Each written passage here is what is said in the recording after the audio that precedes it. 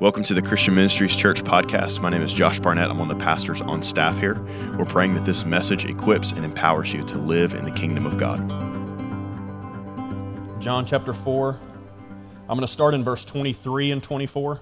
It's going to kind of be my theme verse, and then I'm going to walk us back through the rest of the chapter, or most of the chapter. But verse 23 says, "But the time is coming, indeed it's here now, when true worshipers will worship the Father in spirit and in truth.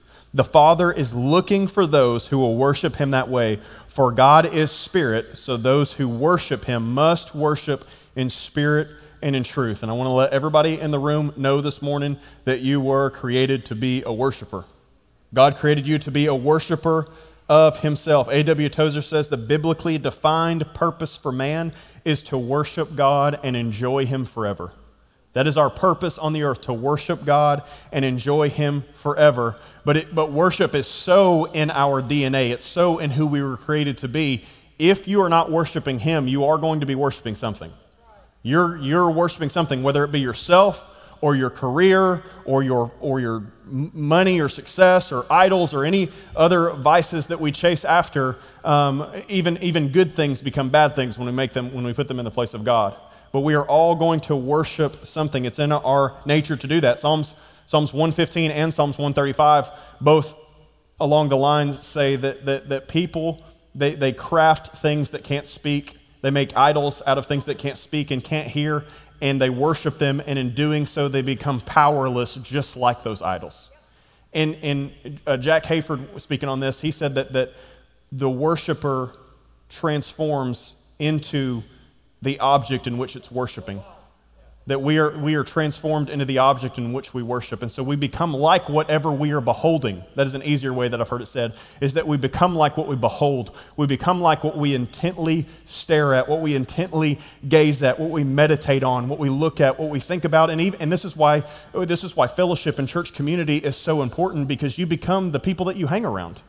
And Romans 8 says that we have been predestined to be conformed into the image of Jesus. And if you aren't, and I'm not saying that you're going to look just like him right away for sure. We're never going to look completely like him. It's a process. It's a sanctification process. But if you are not becoming more like Jesus, you may not be hanging out with him. You may not be spending time with him. Acts 4:13, the Sanhedrin Council looks at Peter and John, and they notice that they were uneducated, ordinary men, but they could tell that they had been with the Christ. They could tell they had been with Jesus. Why? Because they looked like him, they walked like him, they acted like him, they talked like him. They were doing the things that he did and saying the things that he said. Why? Because they had relationship with him. They were worshipers of him. Now, all of us, Romans 1 says that we all have traded, we've all traded God for lies, that we have all worshiped creation over the Creator, that we're all guilty of this. Going into Romans 3, that we've all fallen short of the glory of God, that we have all sinned, that we've all done this, but Jesus came to make a space where we could come in boldly into the throne room. He washes our sins away so that we could come back into relationship with him, so that we could become a worshiper of him as we were meant to be conformed into his image, and then to become the light of the world. We're at our Sermon on the Mount series, Matthew chapter 5. Jesus said, "You are the light of the world." You are the light. He didn't say, "I am the light of the world." He said, "You are the light of the world."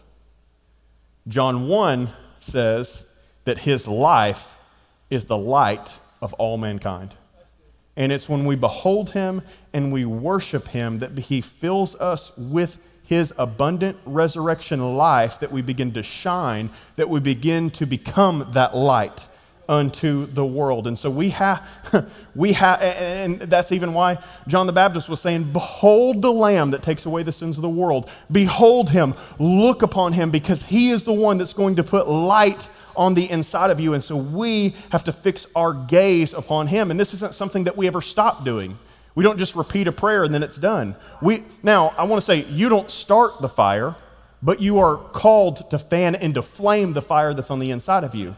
And so he comes after us, but it's our responsibility to look at him. And we're going to talk about that a little bit more here in a second. But I believe that Jesus is coming in this place today for us to truly gaze upon his beauty. And like I prayed earlier, he always comes because he always wants to meet with us.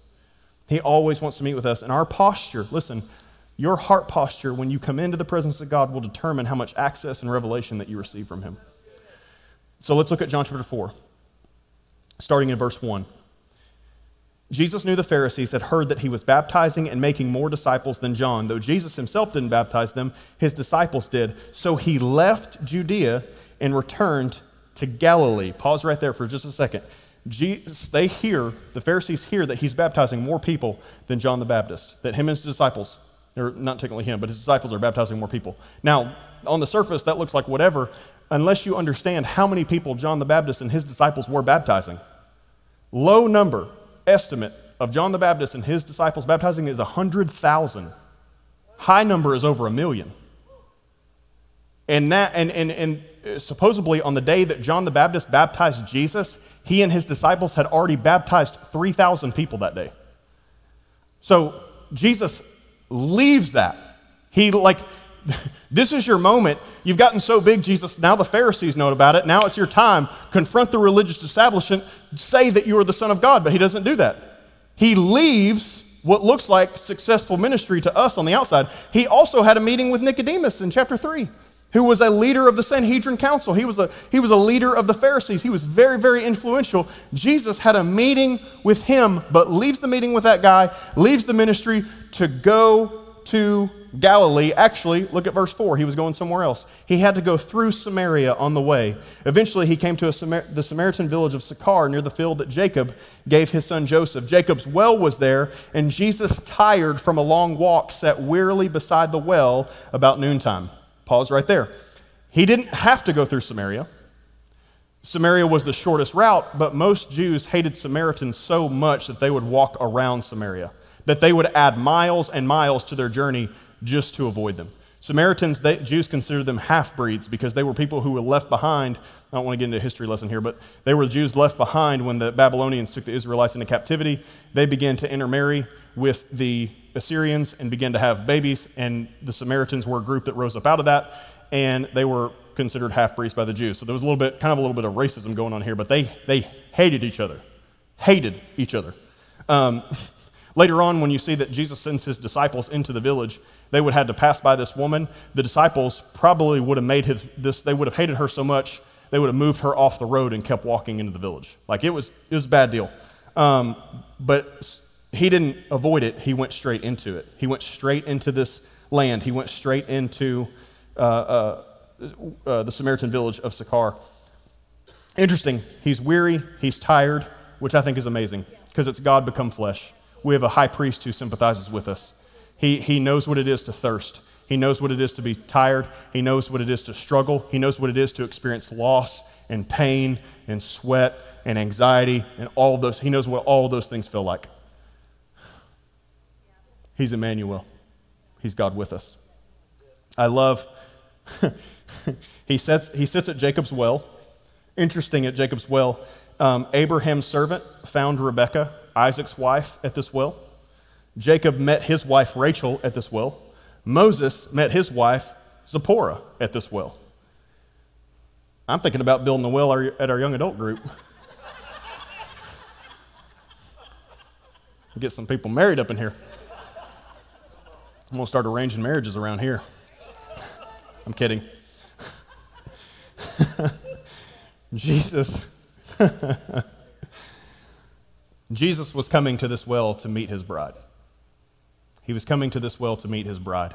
Now, he didn't marry anyone while he was here on the earth, but this woman represents all of us, represents the church, his bride.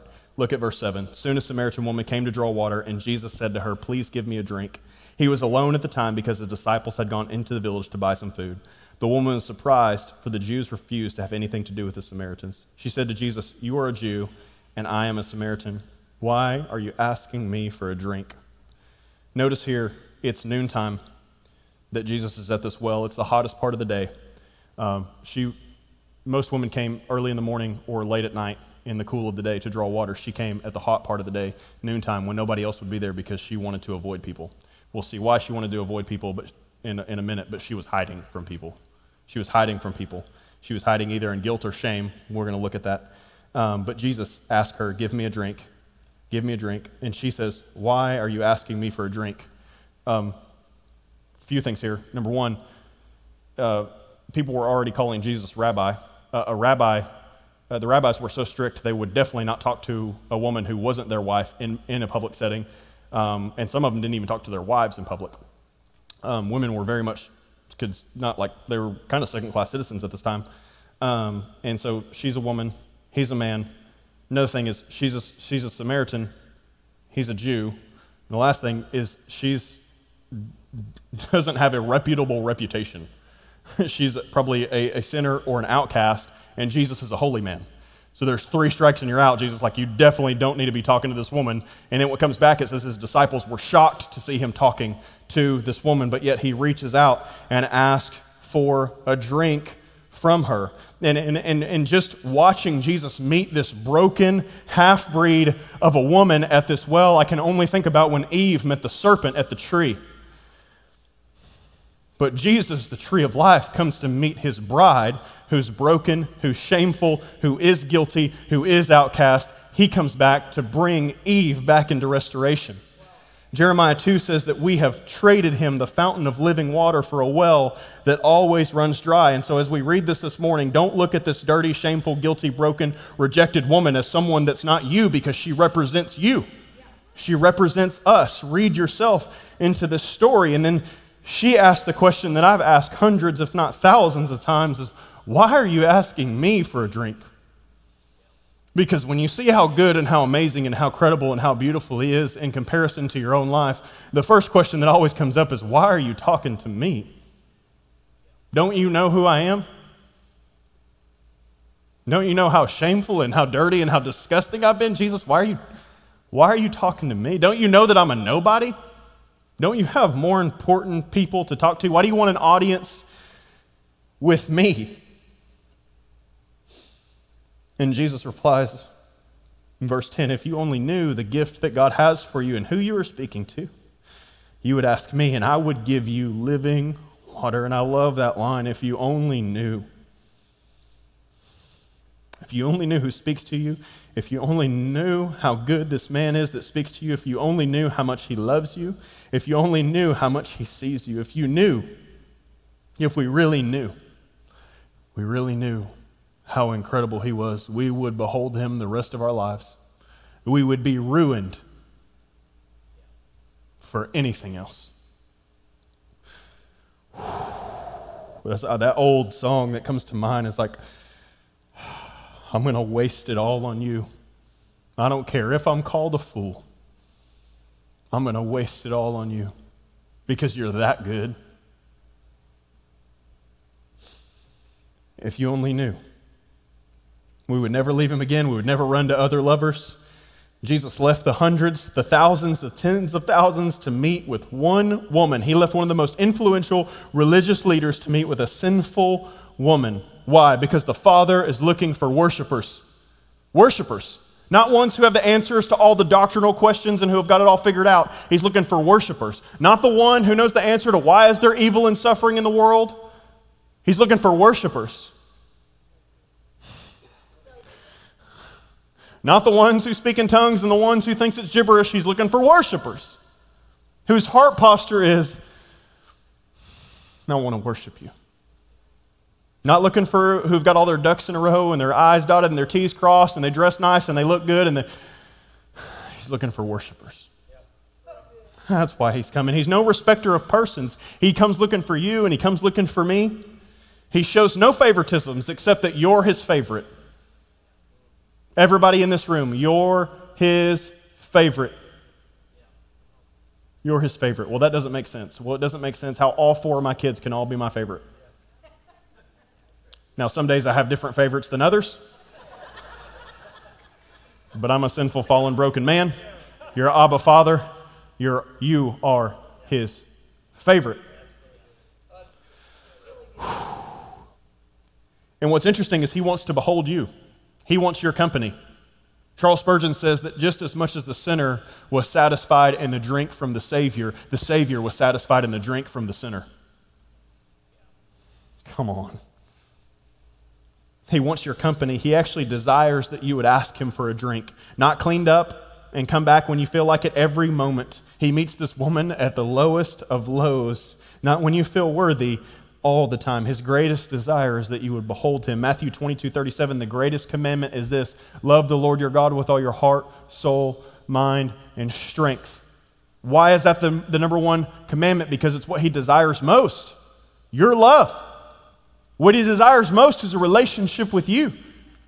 That's his greatest desire. That's why it's his greatest command, because he's jealous for you.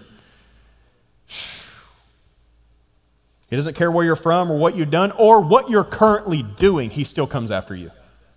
And I think we get caught up in this sometimes. I think that we think that God has more grace and love for lost people than he does for his own kids. But you're adopted, and you can't change it. Not your behavior. You can't do anything about it. Well, I'm a hypocrite. Well, his grace is good, man. It's so good. It doesn't make sense. What makes sense is that he would kick me out. But I want you to know this morning that your Father is not up in heaven going, "Dear God, Josh, you're 33. I thought you would not yell at your kids anymore by now. I thought you would have more patience by now. I thought you would have more self-control right now." It's not based on your behavior. It's based on the behavior of our Savior, of Jesus. He's that good. He's that good. He's after your heart. All right, let's move on. Verse 11. "But, sir, you don't have a rope or a bucket," she said, "and this well is very deep. Where would you get this living water? And besides, do you think you're greater than our ancestor Jacob, who gave us this well? How can you offer better waffles? Came to get water, not waffles. Water than he and his sons and his animals enjoy." Jesus replied, "Anyone who drinks this water will soon become thirsty again. But those who drink the water I give will never be thirsty again. It becomes a fresh, bubbling spring within them, giving them eternal life." He's talking about the Holy Ghost now. He's talking spiritual. She's still thinking physical. And I just want to let you know, as oftentimes in worship, in a song or preacher or somebody's praying for you or whatever, and something sounds weird, don't run away from it. If it's causing something to turn on the inside of you, see, she did the right thing. This sounds weird and it's not making sense, but she came with questions. She was searching for truth. Something about this man didn't make sense, but I'm not going to run away from it. I'm going to move towards it.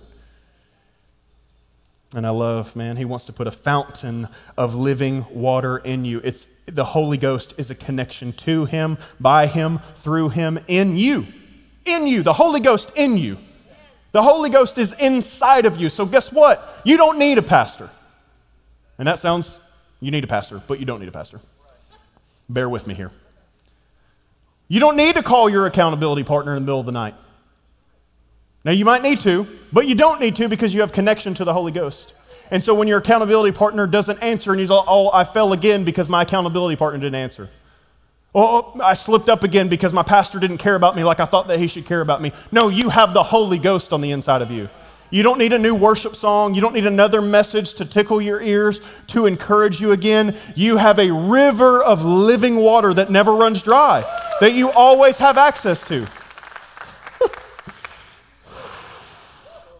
Come on. You don't come here for me to feed you. Well, that place didn't feed me, so I'm going to go down to the church down the road. Do you only eat once a week, man?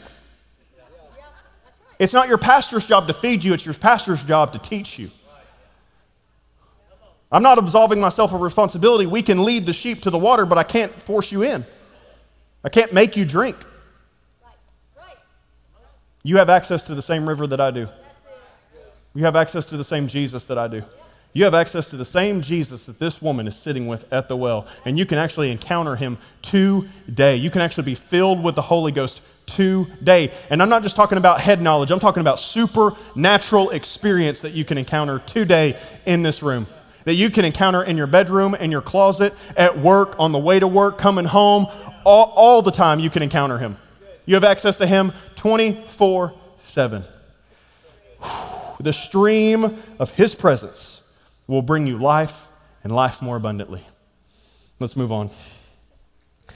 Verse 15 and 16, "Please, sir," the woman said, "give me this water, then I'll never be thirsty again, and I won't have to come here and get the water." Dude, he's got her. He's got her. He threw the pitch. Come on. Through the pitch. Now, Jesus, just have her repeat the prayer. Send her on the way. Man, dude, if I'm coaching somebody on evangelism, like, Jesus, you got it, bro. This is how you get the lost saved right here, man. You did it. And then he screws it all up. Verse 16, go and get your husband. Man, can we talk about that later? Can we give him a few minutes, Jesus?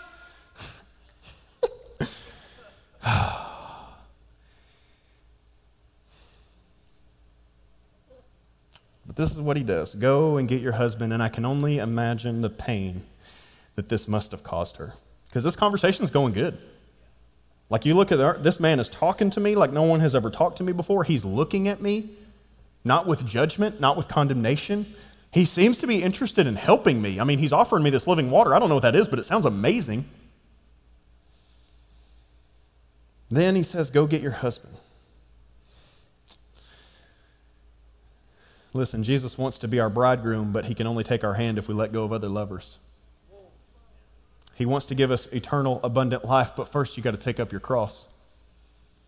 He wants to give us living water, but we've got to stop drinking from the well that we're drinking from.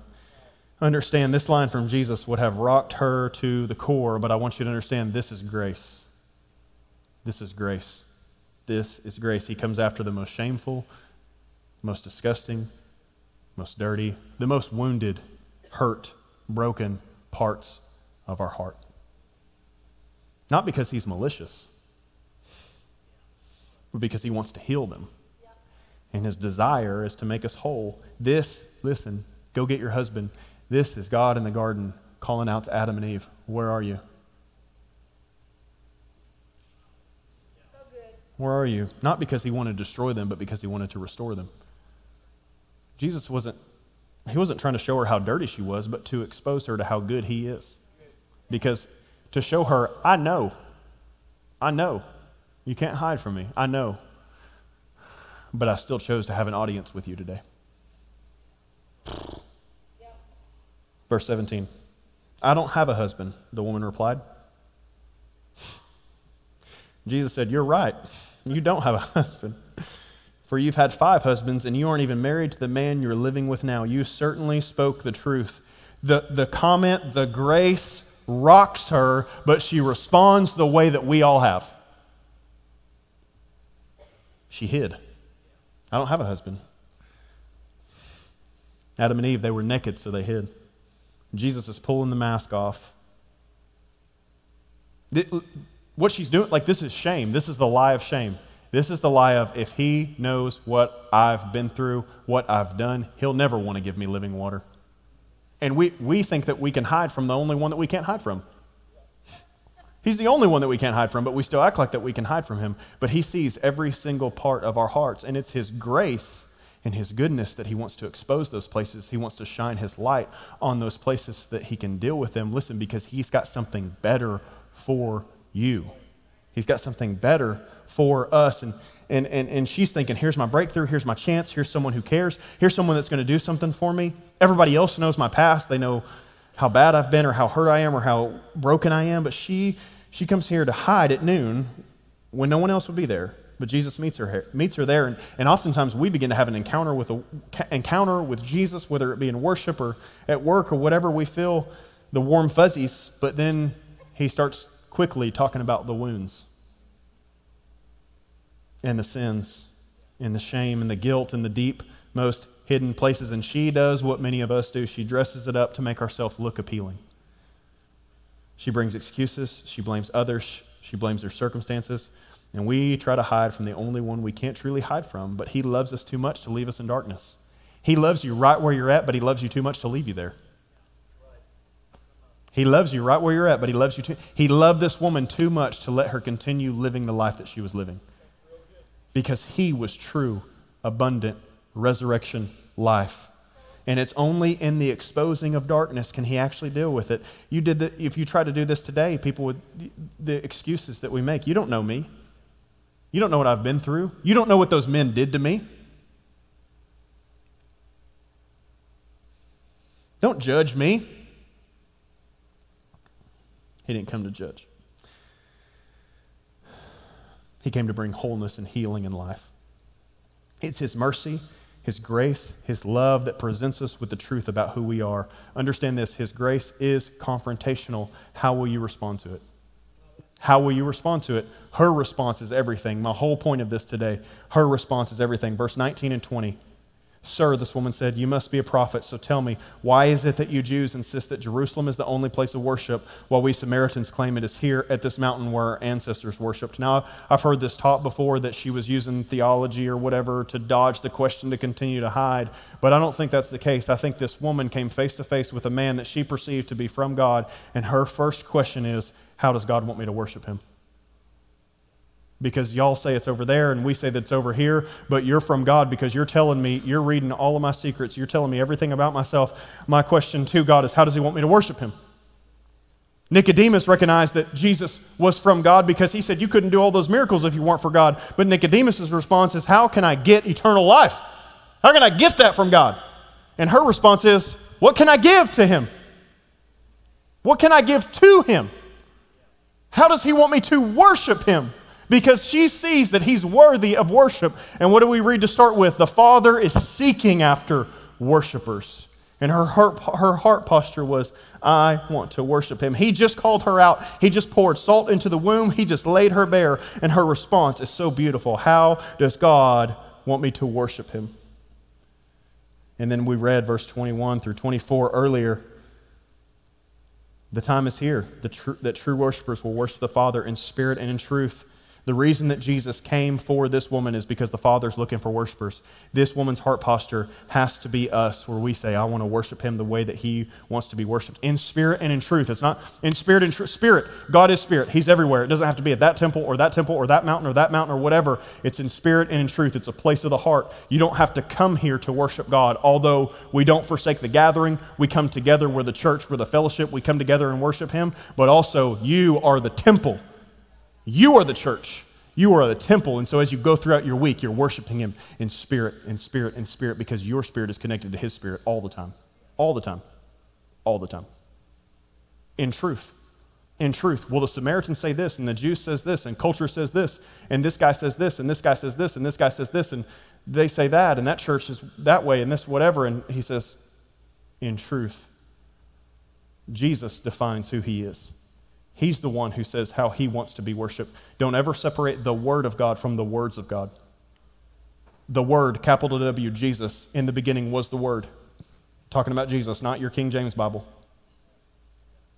The Word, Jesus Christ, in the flesh. You cannot separate him from what he says. We worship him in truth. We don't define him. We don't worship him the way that we want to worship him. We worship him the way that he wants to be worship, in spirit and in truth. It's not a matter of place but of heart. It's engaging the whole heart and mind. It's not ignorant or selective, leaving parts of him that we don't like out. I want to say this to you. Spirit makes truth come alive. Spirit makes truth come alive. And truth moves our spirits past an emotional experience into a supernatural one. I'm going to say it again. There's a little side note here, but I'm going to say it again because I think it's important. Spirit makes truth come alive, and truth moves our spirits past an emotional experience into a supernatural one, because it's not goosebumps, it's fire. It's not head knowledge, it's intimacy. It's not duty, it's love. I don't pray to God because it's my duty to pray to him. I pray to him because I'm in love with him. Really good. Come on. If it's duty, you'll phase out real quick. It's not duty, it's love. I'm in pursuit of him, and he's in pursuit of me. He doesn't want you to just hear about him, he wants you to encounter him. If your relationship with Jesus is void of experience, you're probably worshiping doctrine. Jesus told the Pharisees, you search the scriptures, but they all point to me. You're trying to find life in them, but you can't have life from them because they're all from me. You find life in me. This is important. This is his words to us, but I don't read this like I'm reading the newspaper. I don't read this because I want to be good at having arguments and I want to have... Okay? So I'm going to, two parts to this. If your relationship is void of experience, you're probably worshiping doctrine or theology. If your relationship is void of doctrine or theology, you might be worshiping an idol. Because you can't separate him from what he says, and this is what he says.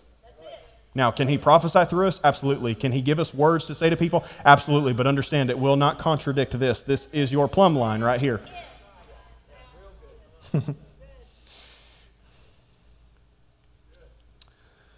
He doesn't want you to just hear about him. He wants you to encounter him. Verse 25, 26, the woman said, I know the Messiah is coming, the one who is called Christ. When he comes, he will explain everything to us. Then Jesus told her, I am the Messiah.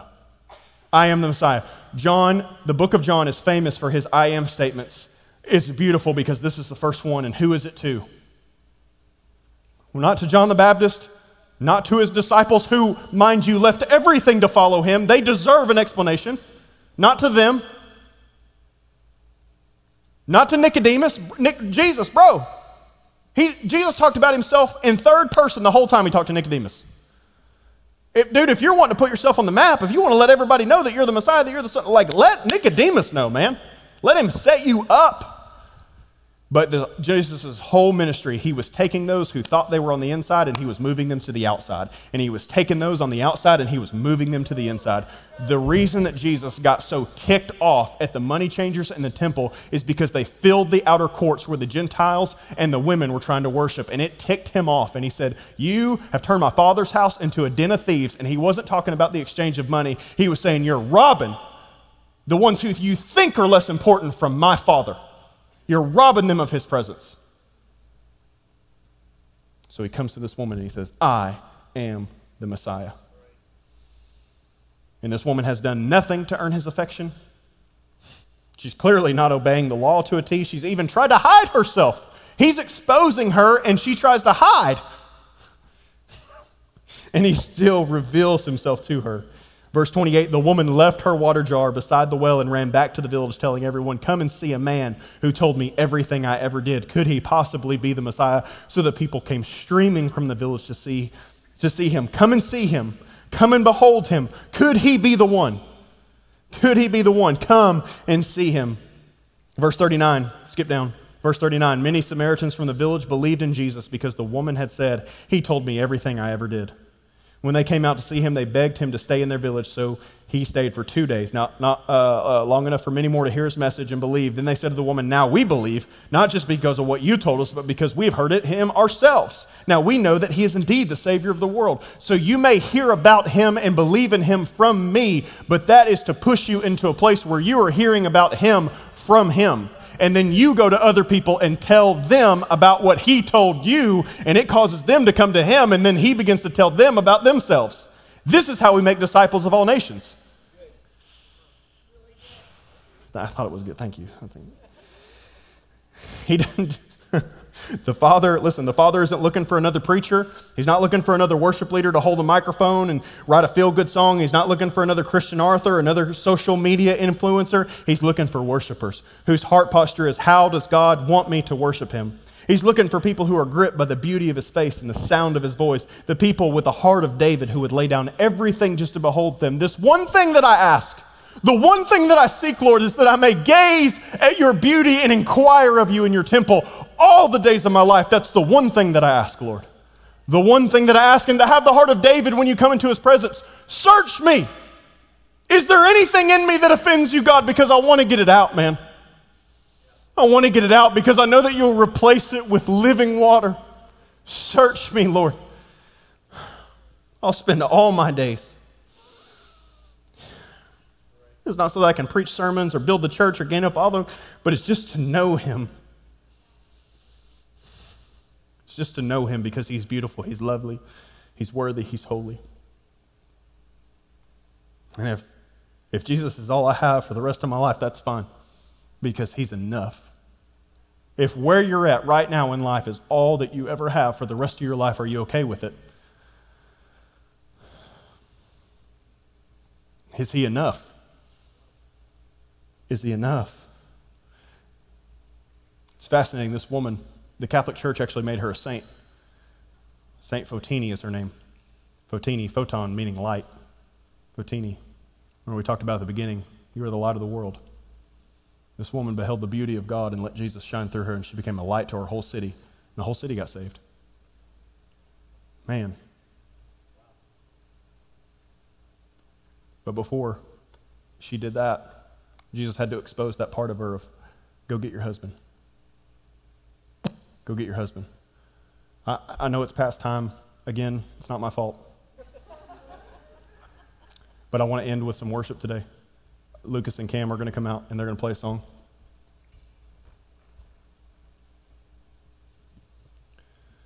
Go get your husband. You've had 5, and the one you're living with now, you're not even married to. And right here in this scripture, we don't have a lot of context of what was going on, but there's 2 scenarios or that are possible, or both here. But first scenario is this woman's hurt. She's deeply wounded. Typically in this, like I said earlier, women a lot of times in this time in this culture were seen as almost second class. Women couldn't just divorce their husbands. Couldn't do it. It was the men who had to issue the certificate of divorce. And there's no way she committed adultery 5 times because one of them would have stoned her. Just saying, that's just the way it was. This woman had been rejected 5 times, or maybe a couple of her husbands died. Maybe a lot of them died, and there was a reason the 6th man wasn't saying yes. Everybody she marries croaks. Scary. I don't know if I would have said yes either. But she's been rejected 5 times, probably because she was barren. She probably couldn't have kids. And now the one she's with doesn't see her as worthy enough to wed. The second scenario is that she is a sinner. And she is broken and she's done shameful things. She's a serial adulterer. Maybe she just sabotages every marriage because she feels unworthy. And everyone she's gazed upon has left her empty. And everyone that we've gazed upon has left us empty. Maybe you've got deep wounds. You've been betrayed. You've been wounded, maybe from a parent, maybe from a spouse. Maybe you're holding wounds in your hearts from something that your dad or your uncle or somebody did to you 30 years ago.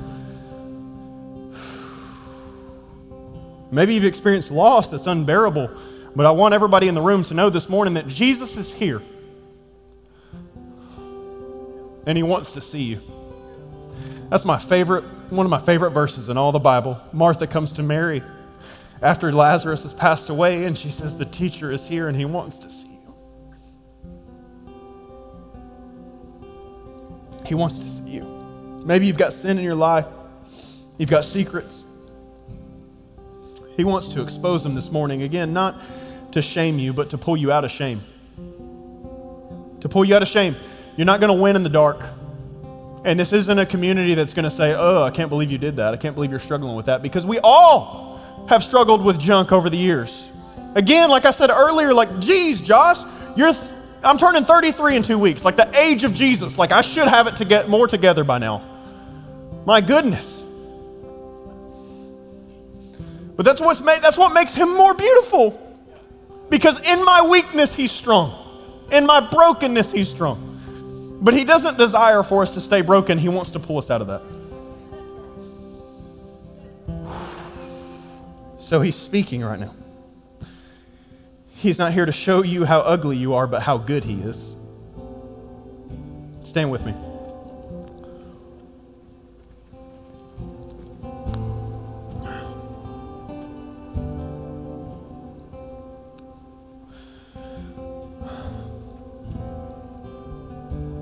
Go get your husband. Go get your brokenness and bring it here. Go get your addictions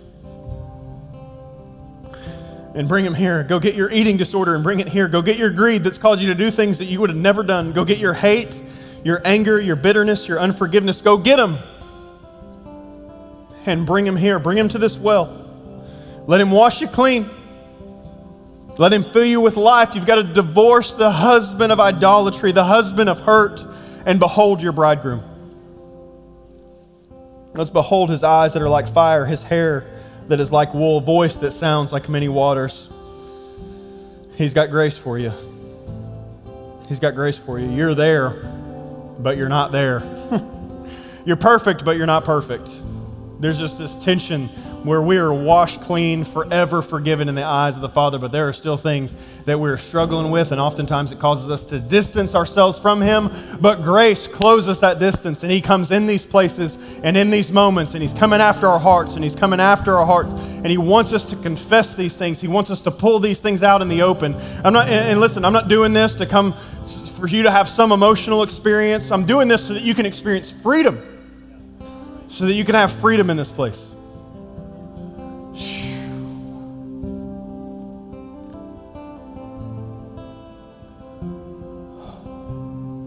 Five husbands, 5 senses, 6'1", number of man, fallen humanity, but the 7th one, He's the perfect bridegroom. He's the perfect bridegroom that will never leave you empty and will never let you down. And listen, it's a river of living water. It's a continual drink. And so maybe you've been in one place and you've taken a drink before and you know how good He is, but maybe you stopped drinking from that well. And because you stopped drinking from that well, these other wells begin to look like they were something that they weren't. And you went, I'll try this one, or I'll try this one, or I'll try this one, or I'll try this one. Jesus loves me. He'll forgive me. That's not grace. Grace isn't God looking the other way while you drink from wells. It's Him meeting you at that well that you're drinking from and saying, I've got something better for you today. I've got something better for you today. And so listen, they're going to sing this song. Can I have some of my pastors, leaders, wives, elders come down? Can we make ourselves available for anyone who needs prayer? I want to do that. Can we bring the lights down a little bit? Let's give some people some privacy here in this place. But listen, if there is hurt, if there are wounds, if there is sin, you're going to be met at this altar with grace. You're going to be met at this altar with living water. There's going to be no judgment here. And so what I want us to do right now is search our hearts. Is there a piece of us? Is there a percentage of us that we are keeping from Him? And listen, if you're doing that, there's a reason you're experiencing that anxiety. There's a reason that you're experiencing that depression. There's a reason that you're experiencing that fear. There's a reason that you're experiencing those things is because you're trying to heal that wound by other means. And nothing's going to heal that wound except for Jesus. Nothing's going to heal that except for Jesus. And so let's do this. Chaz, if you'll bring those lights down, we're going to sing this song. Let me pray for you. Let me pray for you.